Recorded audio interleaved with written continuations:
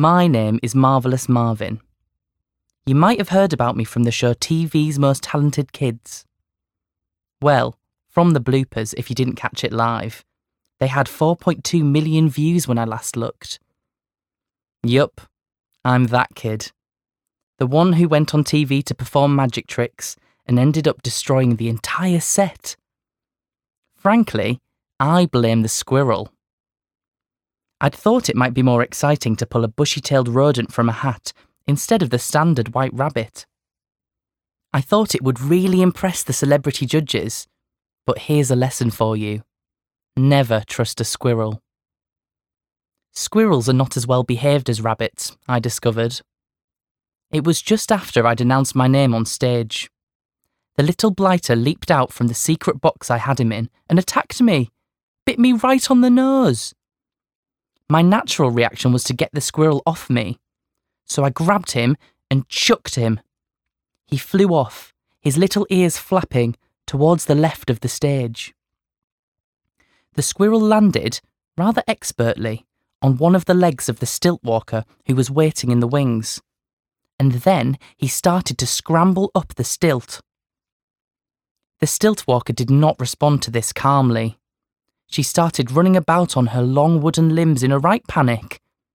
She screamed. A lot. Then she wobbled as she tried to kick the squirrel off.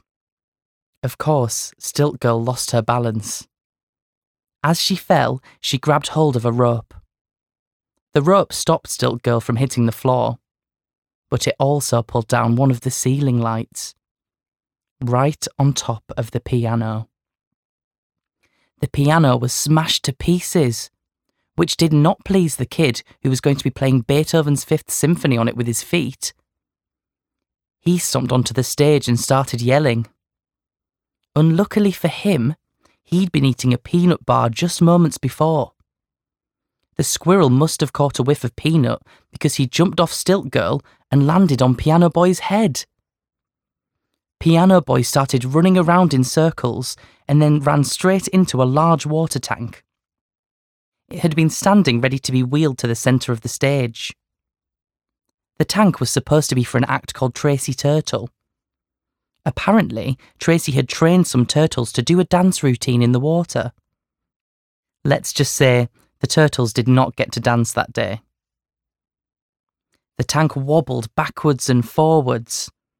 Then it seemed to stay frozen on its edge for a moment, before finally tipping over, on top of the judges. They gave me 3 loud buzzers and a lifetime ban from ever applying to appear on the show again. Anyway, of course I'd told everybody I knew that I was going to be on TV. So everybody I knew saw what had happened.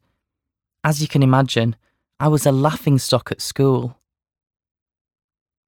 My dad has always been very encouraging of my magical efforts and told me not to worry about it. He said that people would forget. And then Dad fell about laughing. Again, it turns out that people forget a lot of things. To do their homework, where they left their phone, to brush their teeth. Maybe that's just me.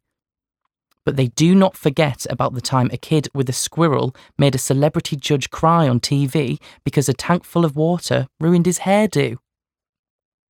Anyway, I gave up magic after that. I couldn't face doing it again. All I'd ever wanted to be was a magician, but that dream was over. See, my granddad was a magician, and a great one. I'll never forget the first time he sawed my nana in two at one of my birthday parties.